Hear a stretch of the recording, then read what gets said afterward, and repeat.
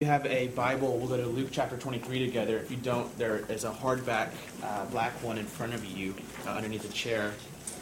We won't spend too long tonight, but we will be in Luke chapter 23 as we look at one of the things that Jesus said while he hung on the cross. And so every Good Friday we will pick a different saying that Jesus had as he hung on the cross. And in so doing, kind of the idea is that we want to hear the cross speak again to this day. So there are actually 7 different sayings recorded for us in the Gospels as Jesus was on the cross. We have covered 2 of them so far. We covered Eloi, Eloi, lama sabachthani, my God, why have you forsaken me? And we've also done Jesus saying to the criminal that today you'll be with me in paradise. Tonight we'll look at another saying here in Luke chapter 23. It's been said that Good Friday is the longest and darkest day of the year for a Christian, as we think about the suffering of our Lord, as we think about the death that he endured. I think it's equally difficult for us because of the culture that we live in that would seek to avoid the topic of death at all costs. We live in an age that Jeffrey Gorer calls the pornography of death, in the sense that we've made death something that we don't touch and that we don't look at and that we avoid at all costs, to the point where it seems to surprise us in our modern age when people die, and we're ill-prepared for it. We can give an example. Before technology kind of took off, death was a daily part of life. Just a daily part of living. We'll give 3 examples. Food, okay? You and I go to McDonald's and we eat chicken nuggets. And they don't look much like chickens. And we don't hear the chickens, right, being killed. We eat beef, we eat hamburgers, all these type of things. So in the past, right, you realized when you ate meat, you were eating something that had been killed. You had maybe helped kill it, right? You had maybe helped clean it and prepare it, things like that. But now, because of technology, we don't want to see that. We don't want to hear that. In fact, right, PETA brings up images of what happens to these animals before they're given to us as food, and we're like, no, we don't want to see that. Take that away. That's gross. That's ugly. Don't bring it on my kitchen counter, right? This is what Jeffrey would call the pornography of death. You put these pictures in a book, and we say, that's not worth looking at. Get that away from us. And so we want to separate ourselves from death, even when, we eat it, right? We eat kind of the results of it. You've also got the question of how and where people die. If you look in the pre-technology era, people died typically at their houses. You died doctors would make visits, right? And also the people taking care of you while you died would be your family. And so by the time a human being 500 years ago, 1,000 years ago, would have been to their time of death, they would have already seen people die. Lots of people that they loved and that were close to them. They would have probably already dug a grave. They would have already been by the side of someone as they died. But now with the advance of technology, right, we have hospitals. And we, in fact, have people who take care of that. So as soon as someone dies, right, they're taken away. They're prepared outside of us. We're not involved in that. We avoid that. And then you've got cemeteries. I was at a church recently, and I was driving out of the driveway, and I saw tombstones maybe just 50 feet from the church, the front door. And it occurred to me, how strange is that? That just seems weird to me. That's got to creep you out. There's just tombstones right there. And I was told that's kind of an older, right? You used to have the cemeteries on the church property. And in fact, used to be you'd have actually graves on your family property. And now, again, we have pushed that away, right? We don't want to be reminded of that death right there. So we avoid it at all costs. And you see the fruit of that when, again, we're surprised. We're surprised with our own deaths. And we're surprised with the death of other people. But pre-technology, you had to look at death and you had to deal with it. And so it's hard for us, just as people who live in 2012, to spend a day looking at somebody dying. And it's equally hard, I think, to try to wrap our minds around who, in fact, it is that's dying. Because this is not just a family member.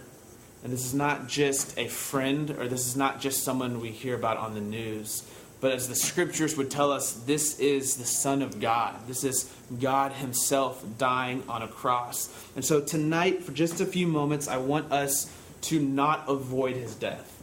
I want us to look at it. I want us to feel it. I want us to see it. And I think in so doing, we'll be changed and we'll be drawn to worship him.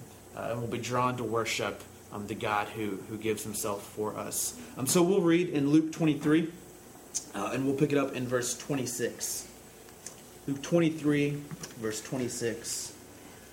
As they led him away, they seized one, Simon of Cyrene, who was coming in from the country, and laid on him the cross to carry it behind Jesus. And there followed him a great multitude of the people, and of women who were mourning and lamenting for him. But turning to them, Jesus said, "Daughters of Jerusalem, do not weep for me, but weep for yourselves and for your children. For behold, the days are coming when they will say, Blessed are the barren, and the wombs that never bore, and the breasts that never nursed. Then they will begin to say to the mountains, Fall on us, and to the hills cover us. For if they do these things when the wood is green, what will happen when it is dry?" Verse 32, 2 others, who were criminals, were led away to be put to death with him. And when they came to the place that is called the Skull, or Golgotha, there they crucified him and the criminals, one on his right and one on his left. And Jesus said, "Father, forgive them, for they know not what they do." And this will be the saying that we focus on. You'll remember from the interview that we watched. The guard, he's not expecting that. He's not prepared for that. He's prepared for insults and threats and begging, but he's not prepared for the one being crucified to say, "I forgive you," and to pray to the Father to forgive him. But as he's hanging there, he says, "Father, forgive them, for they know not what they do." And they cast lots to divide his garments. And the people stood by watching, but the ruler scoffed at him, saying, "He saved others, let him save himself, if he is the Christ of God, his chosen one." The soldiers also mocked him, coming up and offering him sour wine, and saying, "If you are the king of the Jews, save yourself." There was also an inscription over him, "This is the King of the Jews." One of the criminals who were hanged railed at him, saying, "Are you not the Christ? Save yourself and us." But the other one rebuked him, saying, "Do you not fear God, since you are under the same sentence of condemnation? And we indeed justly, for we are receiving the due reward of our deeds, but this man has done nothing wrong." And he said, "Jesus, remember me when you come into your kingdom." And he said to him, "Truly I say to you, today you will be with me in paradise." Verse 44, it was now about the 6th hour, and there was darkness over the whole land until the 9th hour, while the sun's light failed. And the curtain of the temple was torn in two. And then Jesus, calling out with a loud voice, said, "Father, into your hands I commit my spirit." And having said this, he breathed his last. Now when the centurion saw what had taken place, he praised God, saying, "Certainly this man was innocent." And all the crowds that had assembled for the spectacle, when they saw what had taken place, returned home beating their breasts. And all his acquaintances and the women who had followed him from Galilee stood at a distance watching these things. Okay, the Christian confession from the earliest Christians, you see this in John chapter 1, is that Jesus is God incarnate. He's God enfleshed. That the fullness of deity dwells inside of Jesus. And so when we see Jesus, we're seeing God himself. And so this means when we see Jesus talk to people, we're seeing God talk to people. When we see Jesus' opinions on things in the Gospels, we're seeing Jesus' opinions on things in the Gospels. And when we see Jesus in John chapter 8 forgive a woman who deserves death, we're seeing God's heart. We're seeing him forgive a woman who deserves death. And the implications of all of this is that on the cross, what we're seeing is the heart of God. Is God himself dying in the place of his creation, out of love for his creation. And so we focus tonight on this saying in verse 34. As Jesus has just been nailed to the cross, he looks toward the sky. The standard Jewish stance of prayer would be to have your arms out, looking toward the sky. His arms are nailed, and he looks up to the sky, and he says, "Father, forgive them, for they know not what they do." Now here's the danger when we talk about the cross. The danger is that we end up making the cross more about us than it is about God. And so here's how we like to think of the cross, and here's how we like to diminish the suffering and the mystery that is God incarnate dying. We like to say, He did it for us. And instead of seeing what's happening on the cross as God dies, we want to kind of skim past that and focus on kind of how much He loves us and how much we're worth. And there's this danger that we exalt ourselves and actually miss out on the real point, which is on the cross, we're seeing the heart of God Himself. On the cross, we're seeing the deepest desires and plans and attitudes and love that God has, that He possesses. Notice who Jesus is talking to. He doesn't address the criminal. He doesn't address the bypassers, the people watching.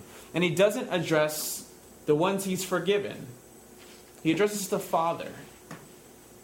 Christians believe that God is triune, that there is one nature to God, so one divinity, one sense of godness, but that there are three persons, three distinct persons, the Trinity, three in one. And so you have the Father, and you have the Son, and you have the Spirit. And sometimes we lose sight of this idea that we serve a triune God, that the God of the Scriptures is the Trinity, is a triune God. But if we can keep this in our minds, it helps make sense of a lot of the language that we typically use. And so sometimes we look at the Gospels when Jesus is praying and we go, how silly is that? God can't pray to God. I mean, He's talking to Himself. That's kind of silly. But when you have this Trinity concept, when you have this idea, you see it's the Son communicating to the Father, as He does here. Who does He address? He speaks to the Father. Herbert McKay would say that in this one line, what we get is, for a second, we get a glimpse into the inner life of the Trinity. We get a glimpse into what they talk about to each other. We get a glimpse into their conversations, into their hearts, into the deepest purposes and desires of the one God of all the universe. So according to the Christian belief, God has always been triune, right? So before anything was created, there was community. There was three. This is why it might be, at the very least, superficial to say that God created us for community, because He had perfect community. And if He created us because He was lonely, it was a bad decision. I mean, we're bad companion partners for God. But instead, the picture that the Christians paint is that there was this triune God, and that for all of eternity, there's been this sense of a dance inside of the Trinity, or this give and take, this to and fro of love passing between the Father and the Son and the Spirit. And it's out of this perfection, it's out of this satisfaction, it's out of this completion that God decides to create, to share the love, to invite someone else into this love exchange between the Father and the Son and the Spirit. And so the triune God says, let us create man in our image. And He creates man, and He creates the world, and it's very good. And then creation rebels. In Genesis 3, man moves away, and death enters into the world. And so you have this sense of corruption working out into God's creation, and a barrier put between creation, man, and the triune God. Something that would separate man, creation, from experiencing the love that they were created to experience. And from the very beginning in Genesis 12, the Father, the Son, and the Spirit, they come to Abraham and they say, hey, we're calling you. We're going to come into creation. We're going to come into history, and we're going to fix this problem. We're going to undo sin. We're going to undo death. We're going to invite you once again into our presence. Once again into the inner life of the Trinity. And so the plan works itself out through the history of Israel. It leads itself up to, again, the incarnation, the second person of the Trinity, the Son entering into humanity and living among us. And then it leads up to this point on the cross. And as He's about to die, He looks up and He says, Father, forgive them, for they know not what they do. And for just a second, for just a glimpse, we get to see the heart of the Trinity. we get to see the mystery of who God is and what he was doing on the cross. Notice that Jesus' prayer to the Father is fulfilled when he dies. This is what forgiveness looks like. This was the plan of the Trinity. This was the triune God's desire for creation. The cross was not a mistake. The cross is not something that surprised God. And we wonder, why would he have to die to forgive us? Why not just say, no big deal?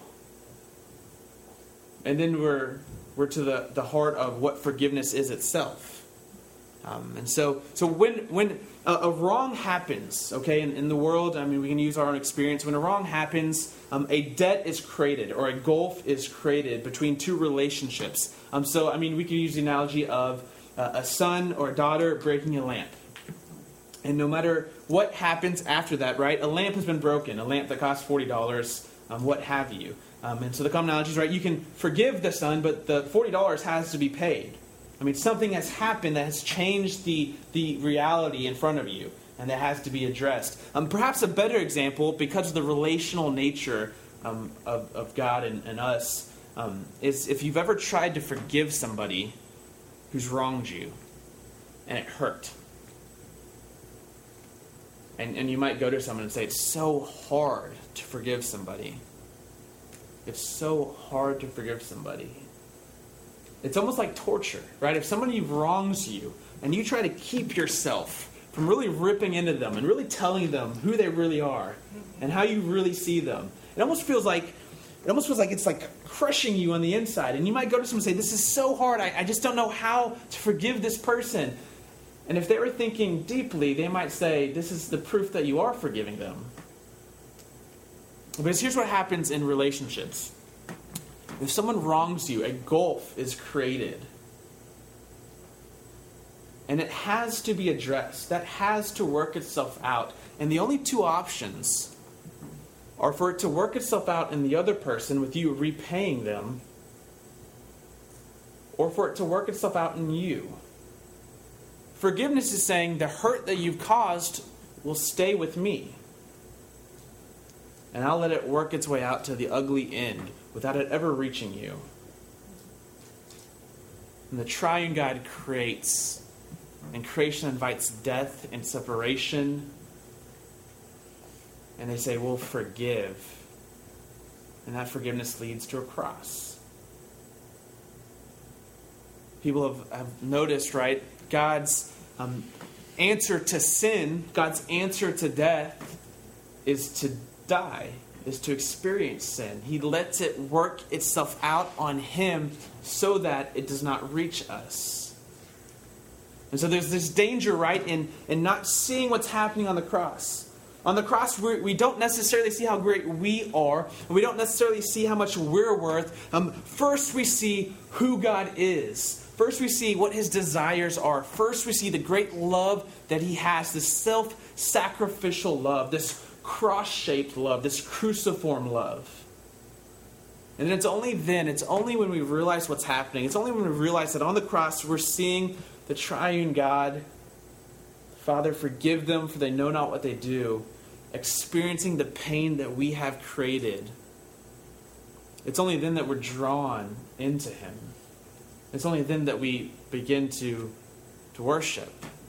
It's only then that we begin to see our lives changed. And again, we're drawn into this presence, into this to and fro, into this give and take that the Father has with the Son, and that the Son has with the Spirit, and the Spirit has with the Father.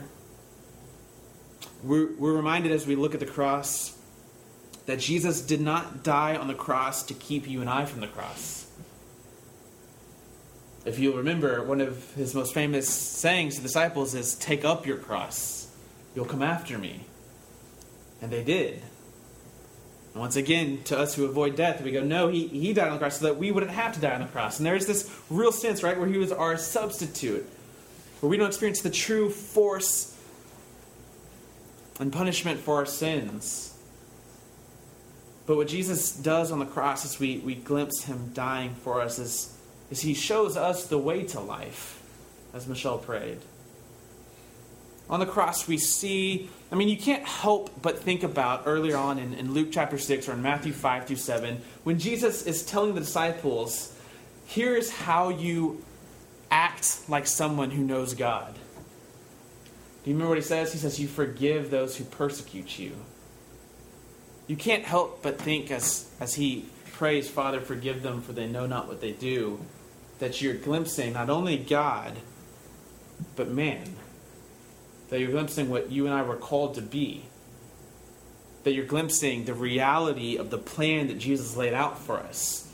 When he said, if you would follow after me, you love your enemies. If you would follow after me, you forgive those who harm you. You pray for those who persecute you. And on the cross, as he prays to the Father, we see what that looks like. We see what that call is. And we're once again beckoned to take up our cross, to be transformed into his image, and to find what it means to be a true human being. There was a man in Algeria whose name was Christian Deschargay. He was a monk in Algeria, and when Islam kind of became real big in Algeria and the radicals kind of took over in 1993, Christians started being killed, and he was anticipating his death, and he ended up being beheaded in 1996 by Muslim radicals. But he left a testament with his family to be opened on his death. And in that testament, he asked those who love him that they would pray that he was worthy of offering such a sacrifice. And he expressed his fear that his death would be used to accuse in general these people, the Islamic people. And so that when he died, this would be proof, right? That these people should be hated, that these people should be avoided. And he's afraid that his death for them will end up doing the opposite. Will end up leading to accusing them, those whom he loved so much. And he ends the letter that he wrote to his family, and I'll read this. He says, obviously my death will justify the opinion of all those who dismiss me as naive or idealistic. What we might think of as Jesus on the cross. He was naive to think that he could come and dwell among us. He was naive to think that we could receive him. Obviously, my death is going to be used, right, to dismiss me as naive or idealistic, but they would say to me, let him tell us now what he thinks as he's dead. But such people should know, Christian says, that my death will satisfy my most burning curiosity. At last I will be able, if God pleases, to see the children of Islam as he sees them. Illuminated in the glory of Christ, sharing in the gift of God's passion of the Spirit, whose secret joy will always be to bring forth our common humanity amidst our differences. I give thanks to God for this life, completely mine, yet completely theirs too. To God, who wanted it for joy against and in spite of all the odds.